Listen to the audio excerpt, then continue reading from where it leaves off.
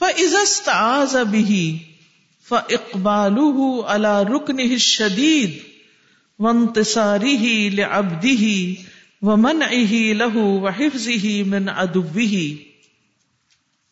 فَإِذَا اسْتَعَاذَ، اور جب وہ پناہ طلب کرتا ہے اس سے، کہتا نا اعوذ باللہ من الشیطان الرجیم، تو اس وقت فَإِقْبَالُهُ، تو اس کی توجہ ہوتی ہے عَلَى رُكْنِهِ الشَّدِيدِ، اللہ کی شدید قوت کی طرف، وَانْتِصَارِهِ لِعَبْدِهِ، اور اس کا اپنے بندے کی مدد کرنا یا اپنے بندے کی خاطر بدلہ لینا، وَمَنْعِهِ لَهُ وَحِفْظِهِ مِنْ عَدُوِّهِ، اور اس کا دفاع اور دشمن سے حفاظت کرنے کی طرف متوجہ ہونا ہے. یعنی جب انسان اللہ کی پناہ لیتا ہے تو دوسرے لفظوں میں وہ یہ سمجھتا ہے کہ اللہ ہی مضبوط سہارا ہے، مجھے کوئی نہیں بچا سکتا، مجھے کوئی نہیں پناہ دے سکتا سوائے اللہ کے. تو انسان اپنے آپ کو خطروں سے محفوظ کر لیتا ہے، اور سب سے بڑے دشمن کے خطرے سے، جس کا نام بھی لیا جاتا ہے اس میں، من الشیطان الرجیم. قرآن مجید میں آتا ہے نا فَإِذَا قَرَأْتَ الْقُرْآنَ فَاسْتَعِذْ بِاللَّهِ مِنَ الشَّيْطَانِ الرَّجِيمِ. جب آپ قرآن پڑھنے لگے تو شیطان مردود سے اللہ کی پناہ مانگ لیا کریں. إِنَّهُ لَيْسَ لَهُ سُلْطَانٌ عَلَى الَّذِينَ آمَنُوا وَعَلَى رَبِّهِمْ يَتَوَكَّلُونَ. اس کا ان لوگوں پر کوئی بس نہیں چلتا جو ایمان لائے اور اپنے رب پر بھروسہ کرتے ہیں. تو اعوذ باللہ کے وقت کس چیز کی طرف توجہ کریں گے؟ اللہ کی قوت، اللہ کی قوت، اللہ کی مضبوط پناہ، اور اس بات کی طرف کہ اللہ ہی اپنے بندوں کے لیے انتقام لے سکتا ہے. اللہ تمام قوتوں کو مالک ہے. ان القوت للہ جمیعا، قوت ساری کی ساری اللہ کے لیے ہے. ان اللہ لقوی عزیز، اللہ سب طاقتوروں سے بڑھ کر طاقتور ہے.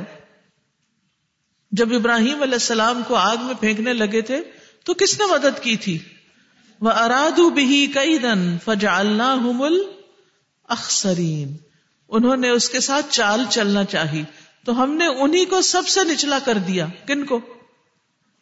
ابراہیم علیہ السلام کے دشمنوں کو، ان کی قوم کو. یاد رکھیے اس کے سوا باقی سارے سہارے کمزور ہیں. آپ مال کو سہارا بناتے ہیں، وقت پر مال دغا دے جاتا ہے، گم جاتا ہے، چرایا جاتا ہے، ڈی ویلیویٹ ہو جاتا ہے. آپ اولاد کو سہارا سمجھتے رہتے ہیں، وقت پر اولاد اپنی دنیا میں مصروف ہو جاتی ہے. آپ بہن بھائی اور رشتہ داروں کو سہارا سمجھتے ہیں، وقت پر ان کی اپنی مجبوریاں آڑے آ جاتی ہیں، وہ کام نہیں آتے. تو اصل میں تو حفاظت کون کرنے والا ہے؟ اللہ. لیکن اللہ کی حفاظت کیسے ملتی ہے؟ احفظ اللہ یحفظک،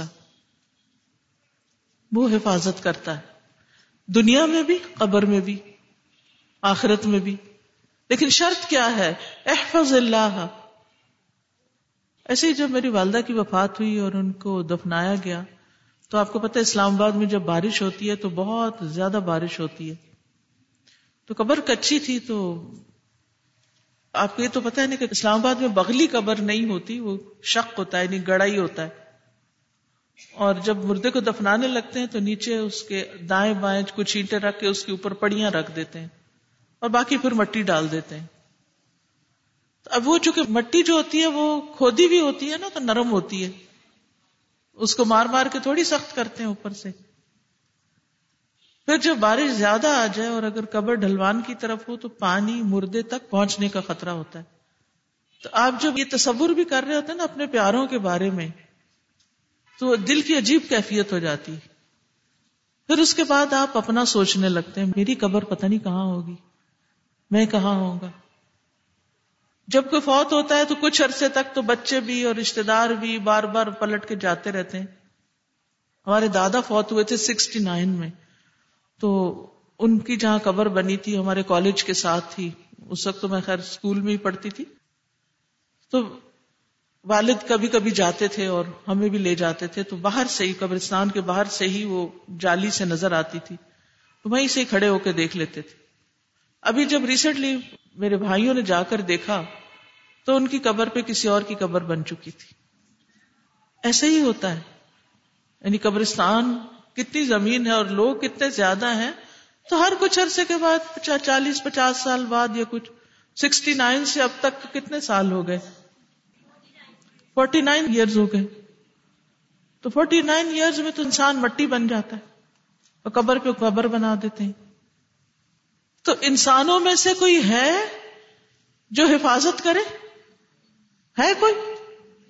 جن بچوں کو آپ سمجھیں گے کہ یہ ہماری قبر بنوا دیں گے، اس کو دیکھتے رہیں گے، وہ بھی مر جائیں گے اور ان کے بھی آگے بچے مر جائیں گے. تو کون ہے پھر حفاظت اور پناہ کس کی؟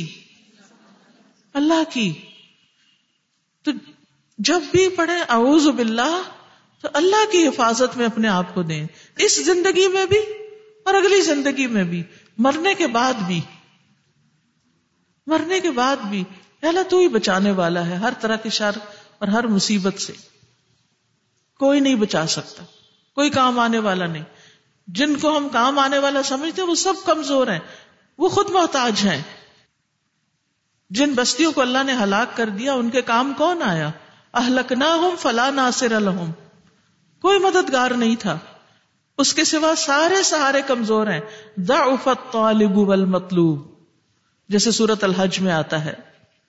سب مل بھی جائیں تو بھی اللہ سے کوئی بچا نہیں سکتا. جنگ بدر میں کفار کے لشکر کے ساتھ کیا ہوا؟ سیہزم الجمع ویولون الدبر. اور یہ بھی یاد رکھیے کہ اس کے کلام میں بھی طاقت ہے، اس کا کلام بھی حفاظت کرتا ہے، حفاظت کا ذریعہ ہے. یعنی حفاظت تو اللہ کرتا ہے لیکن اس کے کلام کے ذریعے اس کی حفاظت حاصل ہوتی ہے. اعوذ بکلمات اللہ التامات اللتی لا یجاوزہن بر ولا فاجر من شر ما ينزل من السماء وما يعرج فيها ومن شر فتن الليل والنهار ومن كل طارق الا طارقا يترك بخير يا رحمن. میں اللہ کی تمام کلمات کے ذریعے پناہ مانگتا ہوں جن سے آگے نہ کوئی نیک اور نہ کوئی فاجر بڑھ سکتا ہے، ان تمام چیزوں کے شر سے جو آسمان سے اترتی ہیں اور جو آسمان کی طرف چڑھتی ہیں، اور رات اور دن کے فتنوں کے شر سے اور رات کو آنے والے ہر شر سے، سوائے اس کے جو خیر کے ساتھ آئے، اے نہایت رحم کرنے والے. پھر ہے فَإِذَا تَلَا كَلَامَهُ، پھر جب انسان اللہ کا کلام پڑھے یعنی تلاوت وغیرہ کرے، فَإِقْبَالُهُ عَلَى مَعْرِفَتِهِ مِنْ كَلَامِهِ، تو اس کی توجہ اس کے کلام کی معرفت کی طرف ہو جاتی ہے. حَتَّى كَأَنَّهُ يَرَاهُ، حتیٰ کہ گویا کہ وہ اس کو دیکھتا ہے. وَيُشَاهِدُهُ فِي كَلَامِهِ، اور اس کے کلام میں اس کا مشاہدہ کرتا ہے. گویا کہ دیکھتا ہے اس کو اور اس کا مشاہدہ کرتا ہے فی کلامِهِ، اس کے کلام میں. کما قال بعض السلف، جیسا کہ پہلے کے نیک لوگوں نے کہا، لقد تجلی اللہ لعبادہ فی کلامہ، یقیناً اللہ اپنے بندوں کو اپنے کلام میں جلوہ دکھاتا ہے. تجلی جلوہ دکھاتا ہے اللہ لعبادہ اپنے بندوں کو فی کلامہ اپنے کلام میں. فہو فی ہذہ الحال مقبل علی ذاتہ وصفاتہ وافعالہ واحکامہ واسمائہ، تو وہ اس حال میں توجہ کرتا ہے اللہ کی ذات کی طرف، اس کی صفات کی طرف، اس کے افعال کی طرف، اس کے احکام کی طرف، اس کے ناموں کی طرف، کیونکہ یہی چیزیں دہرائی جا رہی ہوتی ہیں تلاوت کے اندر. فَإِذَا رَكَعَ، پھر جب وہ رکوع کرتا ہے، فَإِقْبَالُهُ عَلَىٰ عَظَمَتِهِ وَجَلَالِهِ وَعِزِّهِ، تو اس کی توجہ اس کی عظمت، جلال اور عزت کی طرف ہوتی ہے. وَلِهَذَا شُرِعَ لَهُ أَن يَقُولَ سُبْحَانَ رَبِّيَ الْعَظِيمِ، اسی لیے یہ چیز مقرر کی گئی کہ وہ رکوع میں کیا کہے؟ پاک ہے میرا رب جو بڑی عظمت والا ہے. رکوع میں اللہ کی عظمت، عزت اور جلال. فَإِذَا رَفَعَ رَأْسَهُ مِنَ الرُّكُوعِ، پھر جب وہ رکوع سے اپنا سر اٹھاتا ہے، فإقبالہ علی حمدہ والثناء علیہ وتمجیدہ، تو اس کی توجہ اس کی حمد و ثنا، اس کی بزرگی کی طرف ہو جاتی ہے، وعبودیتہ لہ، اور اس کے لیے اپنی عبودیت، وتفردہ بالعطاء والمن، اور اس کا اکیلا ہونا عطا، بخشش اور روک دینے میں، یعنی دینے اور نہ دینے میں اس کا افراد جو ہے کہ اللہ ہی کرتا ہے. اللہم لا مانع لما اعطیت ولا معطی لما منعت ولا ينفع ذا الجد منک الجد. تو اس سے کیا پتہ چلتا ہے کہ انسان کے نفع نقصان کا مالک کون ہے؟ اللہ رب العزت. ٹھیک ہے. وَإِن يَمْسَسْكَ اللَّهُ بِضُرٍّ فَلَا كَاشِفَ لَهُ إِلَّا هُوَ وَإِن يُرِدْكَ بِخَيْرٍ فَلَا رَادَّ لِفَضْلِهِ يُصِيبُ بِهِ مَن يَشَاءُ مِنْ عِبَادِهِ وَهُوَ الْغَفُورُ الرَّحِيمُ. اور اگر اللہ تمہیں کوئی تکلیف پہنچانا چاہے تو اس کے سوا اسے کوئی دور کرنے والا نہیں، اور تجھ سے کوئی بھلائی کرنا چاہے تو کوئی اسے ٹالنے والا نہیں. وہ اپنے بندوں میں سے جسے چاہے اسے فضل سے نوازتا ہے، اور وہ بے حد بخشنے والا اور نہایت رحم کرنے والا ہے. تو یاد رکھیے کہ انسان نماز میں اللہ کی طرف اس طرح متوجہ رہے کہ ساری کی ساری امیدیں اس سے وابستہ ہوں. اور جب کسی سے امید ہوتی ہے نا تو اس کے آگے جھکتا ہے انسان. جب کسی سے کوئی فائدہ مطلوب ہوتا ہے تو سرکش سے سرکش انسان بھی جھک جاتا ہے. تو ہمیں جب یہ احساس ہوگا کہ ساری بھلائیاں اور خیر اللہ کے پاس ہے اور نقصان سے بچانے کی طاقت بھی صرف اللہ کے پاس ہے، تو پھر ہمارے سجود اور رکوع اور قیام یہ سب بہت اچھا ہو جائے گا. فَإِذَا سَجَدَ فَإِقْبَالُهُ عَلَى قُرْبِهِ وَالدُّنُوِّ مِنْهُ وَالْخُضُوعِ لَهُ وَالتَّذَلُّلِ بَيْنَ يَدَيْهِ وَالْإِنْكِسَارِ وَالتَّمَلُّقِ. پھر جب وہ سجدہ کرتا ہے تو اس کی توجہ اس کے قرب کی طرف ہوتی ہے اور اس سے قریب ترین ہونے کی طرف، اس کے نزدیک ہونے کی طرف، دنو، والخضوع لہ، اور اس کے لیے جھکنے کی طرف متوجہ ہو جاتا ہے، والتذلل بین یدیہ، اور اس کے سامنے عاجزی اختیار کرتا ہے، والانکساری، اور انکساری، والتملق، اور خوشامد کرتا ہے اس کو راضی کرنے کی کوشش کرتا ہے. اور حقیقت یہ ہے کہ اصل میں تو اللہ ہی ہے کہ جو اس لائق ہے کہ بندہ اس کے آگے جھکے اور تواضع کرے. اور جو اللہ کے لیے جھکتا ہے اللہ اس کو بلندی عطا کر دیتا ہے. اللہ تبارک و تعالیٰ فرماتے ہیں جو شخص میرے لیے اس طرح جھکتا ہے. راوی نے اپنی ہتھیلی کے اندر کے حصے کو زمین کی طرف کیا اور زمین کے قریب لے گئے، یعنی یوں جھکتا، نیچے لگ جاتا ہے تو میں اسے اتنا بلند کر دیتا ہوں. راوی نے اپنی ہتھیلی کے اندر کے حصے کو آسمان کی طرف کیا اور اسے اوپر بلند کیا، یعنی جو حدیث سنی اسی طرح آگے روایت کی. یعنی جو بندہ اللہ کے لیے یوں جھکتا ہے، زمین پہ لگ جاتا ہے، اللہ اس کو اپنی طرف بلند کر دیتا ہے. سوچئے کتنی بڑی جزا ہے. کس خوشی سے نماز پڑھنی چاہیے جو ہم ایک بوجھ سمجھ کر سر سے اتارتے ہیں. فَإِذَا رَفَعَ رَأْسَهُ وَجَثَا عَلَى رُكْبَتَيْهِ فَإِقْبَالُهُ عَلَى غِنَاهُ وَجُودِهِ وَكَرَمِهِ وَشِدَّةِ حَاجَتِهِ إِلَيْهِ.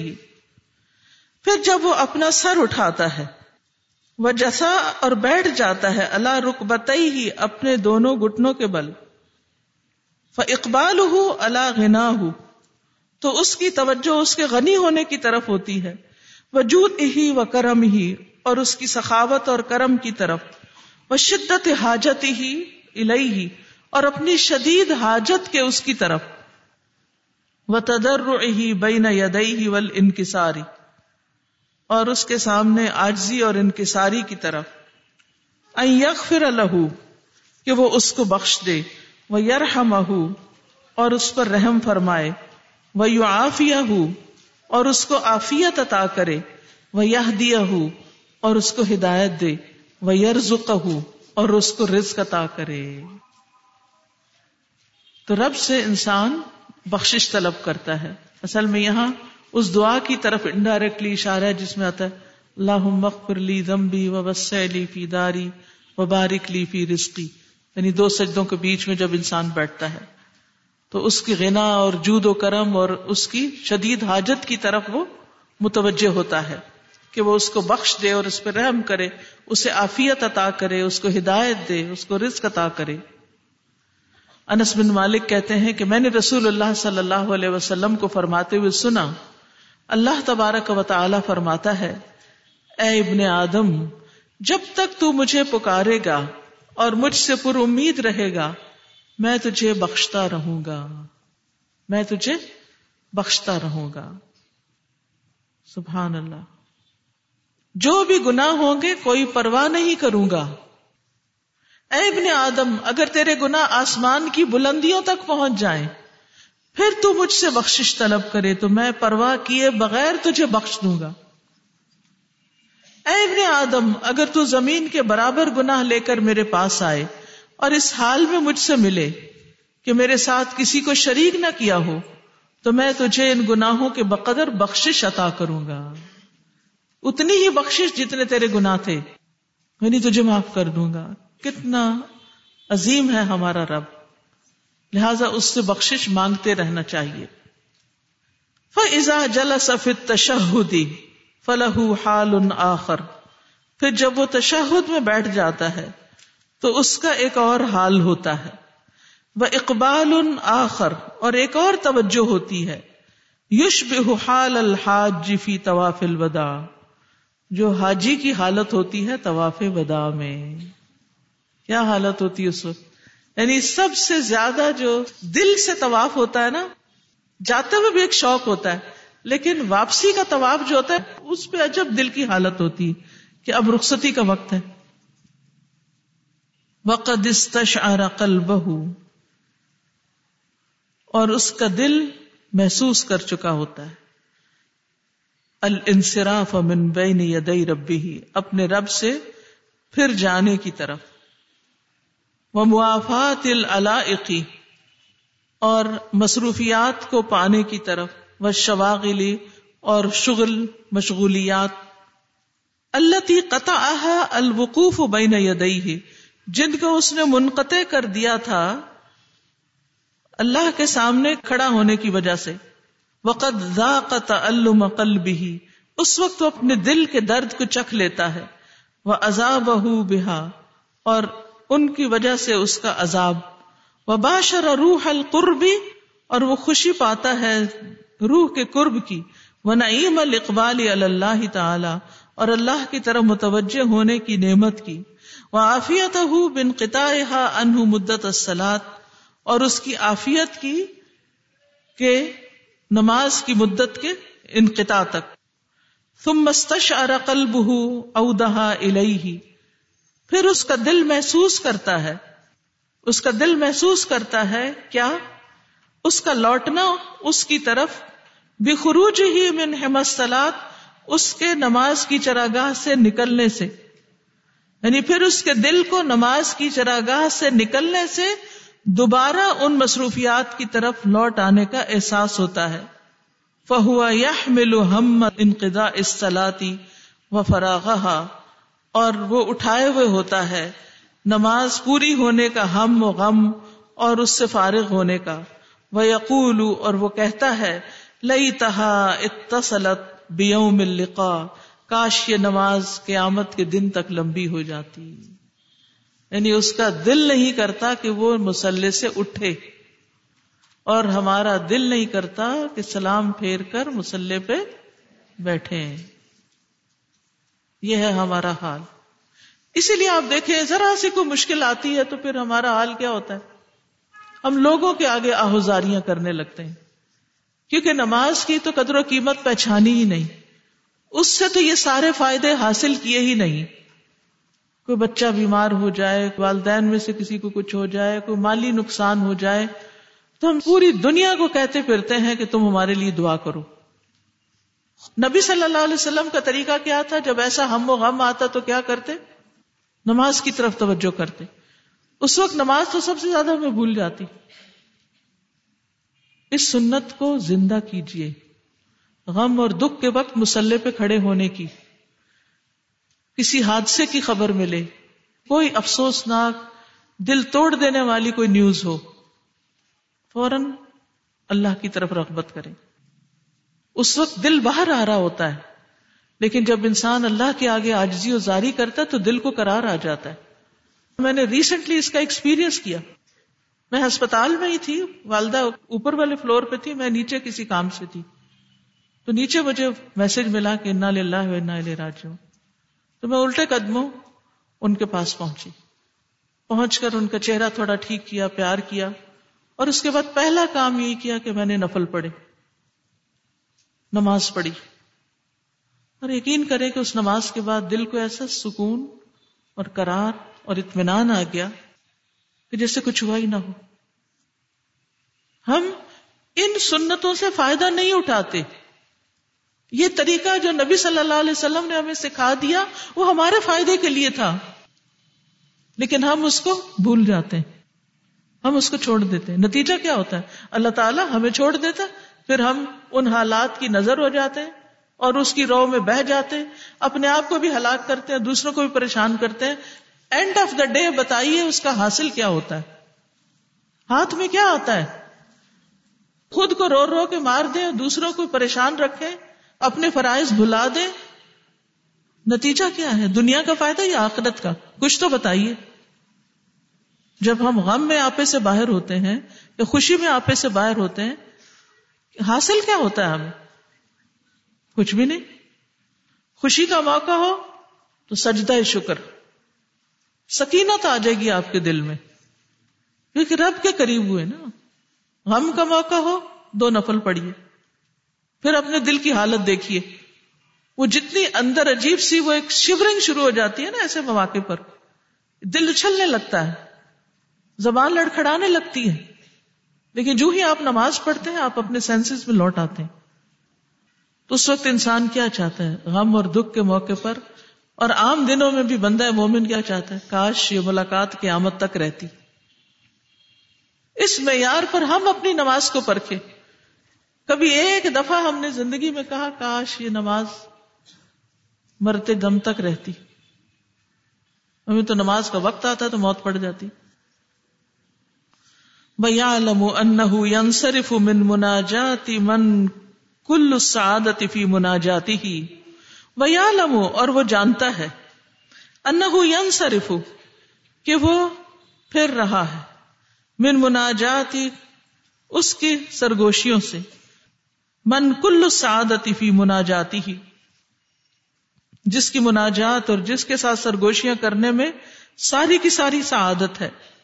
الی مناجاتی من الاذى والہم والغم والنکد فی مناجاتہ، اس کی طرف یعنی پھر کے اس کی طرف جا رہا ہے جس کی مناجات میں اذیت ہے، یعنی جن سے بات کرنے میں اذیت ہے، پریشانی ہے، غم ہے، تکالیف ہیں. نکد تکالیف، فضول چیزیں.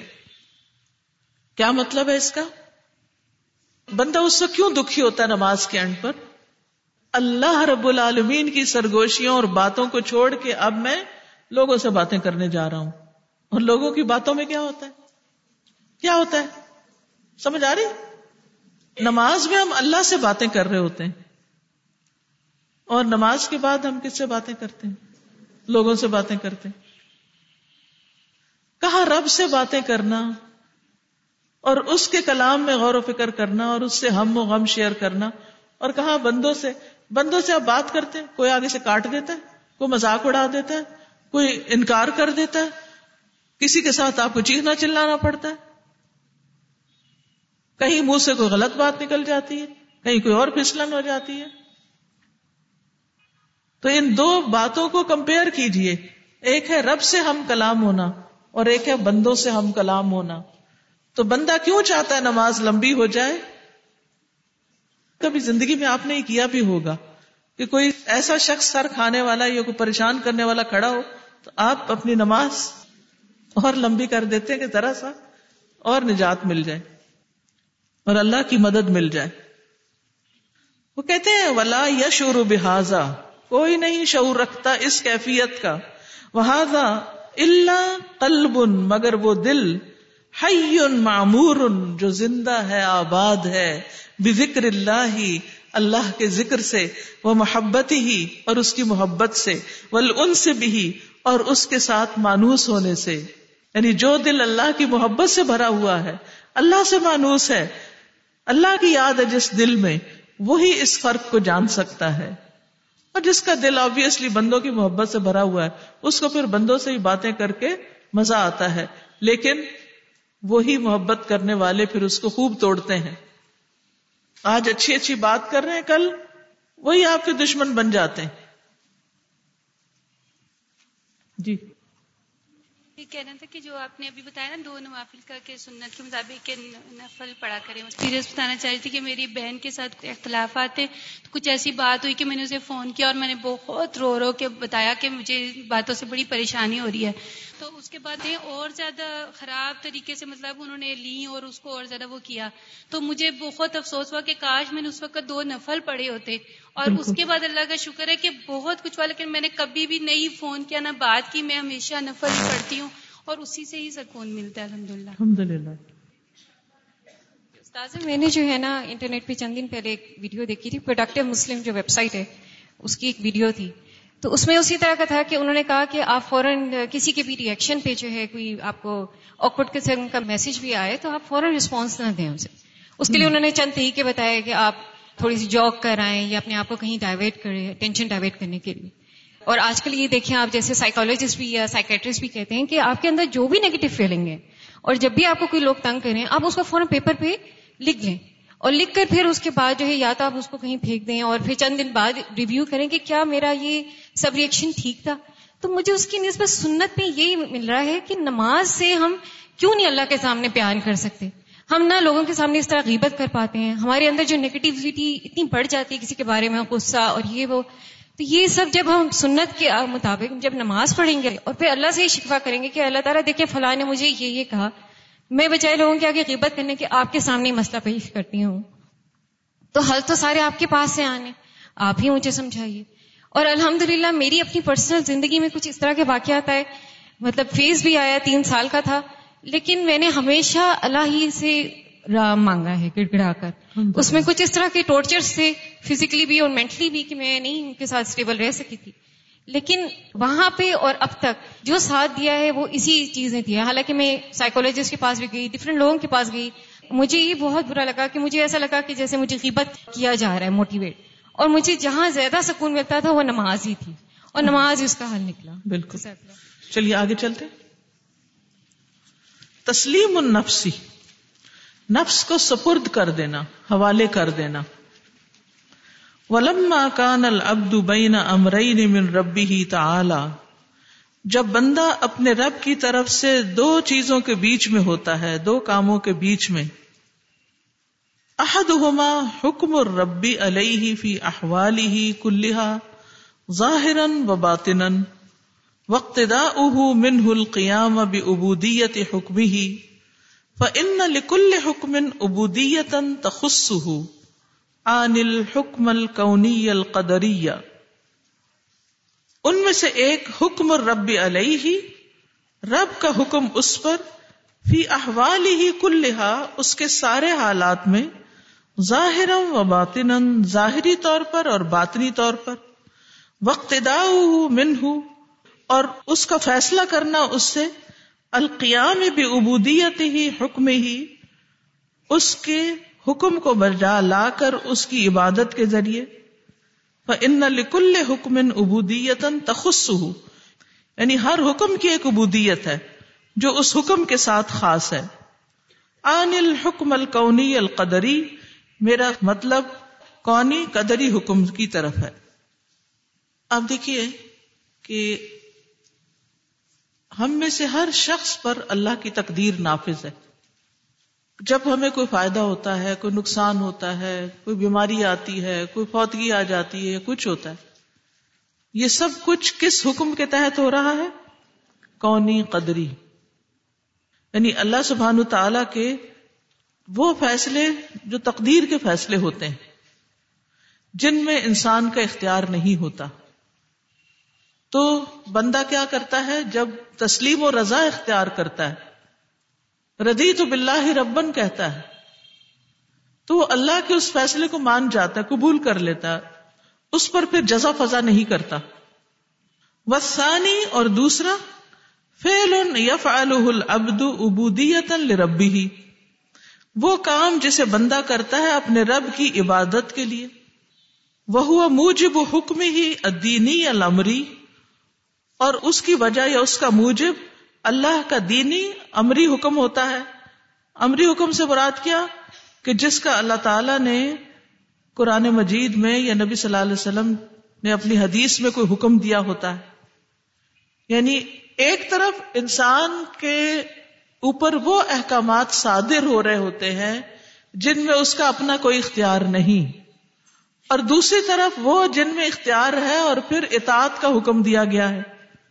وَكِلَا الْأَمْرَيْنِ يُوجِبَانِ تَسْلِيمَ النَّفْسِ إِلَيْهِ تَعَالَى، اور یہ دونوں حکم جو ہیں یہ لازم کرتے ہیں نفس کو اللہ کے حوالے کرنے کے.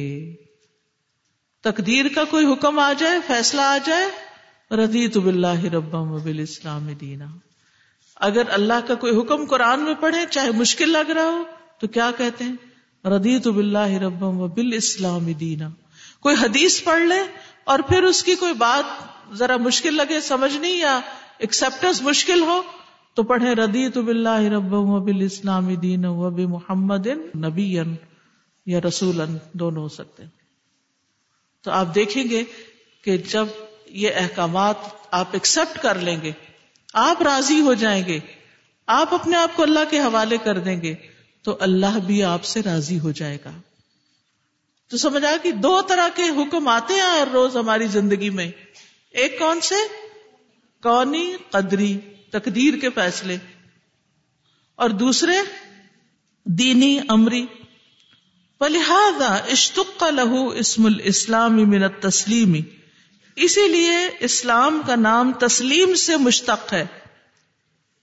یعنی اسلام لفظ جو ہے یہ تسلیم سے، تسلیم کا کیا مطلب ہوتا ہے؟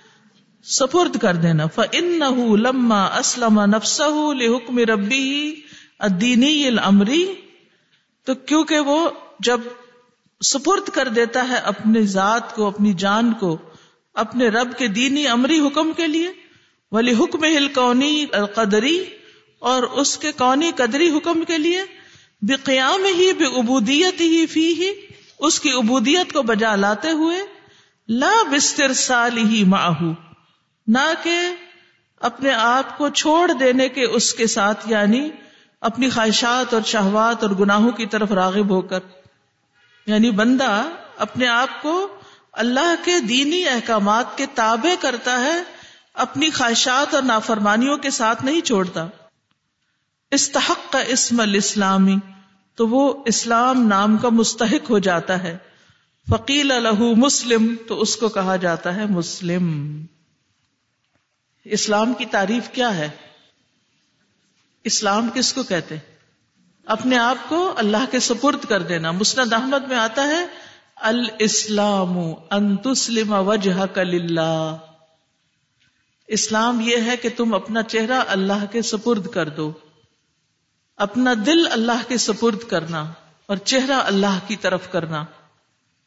حکیم بن معاویہ اپنے والد سے روایت کرتے ہیں، کہتے ہیں کہ میں رسول اللہ صلی اللہ علیہ وسلم کے پاس آیا اور عرض کیا کہ میں نے اپنے ہاتھ کی انگلیوں کی تعداد کے مطابق قسم کھائی تھی کہ آپ کے پاس نہیں آؤں گا، یعنی آپ سے نہیں ملوں گا. ایسے ہوتا ہے نا، ان کے لیکچر میں تو بالکل نہیں جانا، قسم کھا لیتے بس وہی معاملہ سمجھے. اور دونوں ہاتھوں کی انگلیوں کو ایک دوسرے میں داخل کیا، لیکن اب میں آپ کے پاس آ گیا ہوں. قسم اس ذات کی جس نے آپ کو حق کے ساتھ بھیجا، اس نے آپ کو کس چیز کے ساتھ بھیجا ہے؟ کیونکہ انسان کے اندر خیر کو حاصل کرنے جاننے کی طلب تو ہوتی ہے، اور بعض اوقات وہ اتنی شدید پنچنگ ہوتی ہے کہ انسان سب کیا کہا بھول جاتا ہے اور چل پڑتا ہے اس راستے پر. آپ نے فرمایا اسلام کے ساتھ. انہوں نے کیا پوچھا تھا؟ آپ کو کس چیز کے ساتھ اللہ نے بھیجا ہے؟ آپ نے فرمایا اسلام کے ساتھ. انہوں نے پوچھا اسلام کیا ہوتا ہے؟ آپ نے فرمایا تم اپنا دل اللہ کے سپرد کر دو. سبحان اللہ، تم اپنا دل اللہ کے سپرد کر دو اور تم اپنے چہرے کا رخ اللہ کی طرف کر دو. یہی تو ابن القیم کہہ رہے تھے کہ نماز میں قبلے کی طرف آپ رخ کرتے اور دل اللہ کی طرف کر دو. یہ ہے اسلام. یہ مسند احمد کی روایت ہے.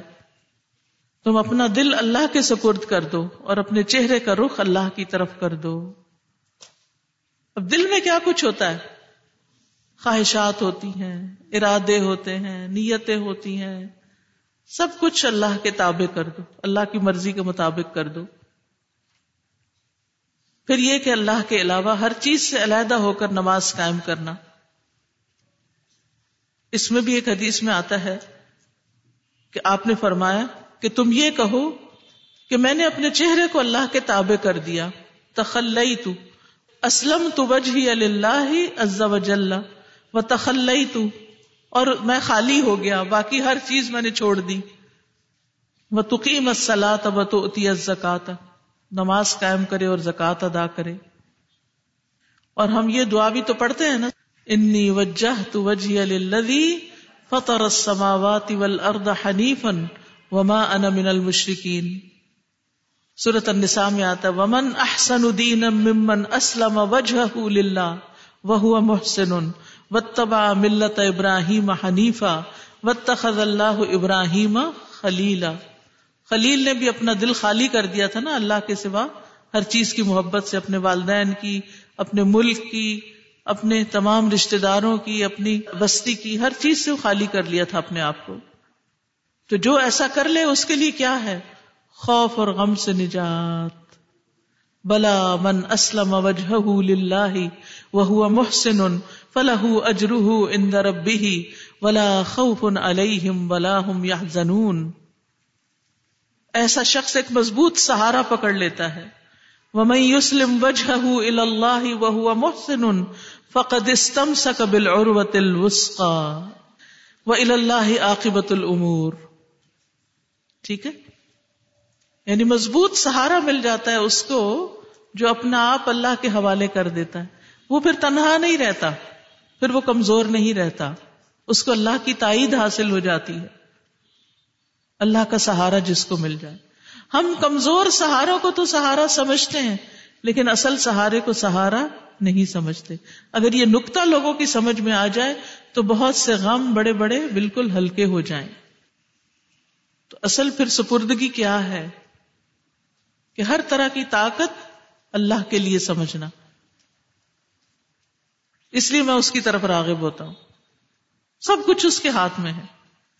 وَمَن يَتَوَكَّلْ عَلَى اللَّهِ فَهُوَ حَسْبُهُ، جو اللہ پہ بھروسہ کرتا ہے اللہ اس کو کافی ہو جاتا ہے. ابو ہریرہ کہتے ہیں کہ نبی صلی اللہ علیہ وسلم نے فرمایا کیا میں تمہیں جنت کے خزانوں میں سے کسی خزانے کا نہ بتاؤں؟ میں نے کہا کیوں نہیں؟ فرمایا لا حول ولا قوت الا باللہ. لا حول ولا قوت، ساری قوتوں کی نفی، ساری قوتوں کی. لا حول ولا قوت الا باللہ. ابو ہریرہ کہتے ہیں میں سمجھتا ہوں کہ آپ نے یہ بھی فرمایا کہ اس پر اللہ عز و جل فرماتا ہے میرے بندے نے سر تسلیم خم کر دیا اور خود کو سپرد کر دیا. یہ ہے نماز، یہ ہے زندگی کا لطف کہ وہ ہے نا، بات ہی ختم. تو بندوں سے اٹھ کر اوپر رب کی طرح متوجہ ہو جانا، یہ ہے نماز کا سبق. وآخر دعوانا ان الحمد للہ رب العالمین. سبحانک اللہم وبحمدک اشہد ان لا الہ الا انت استغفرک واتوب الیک.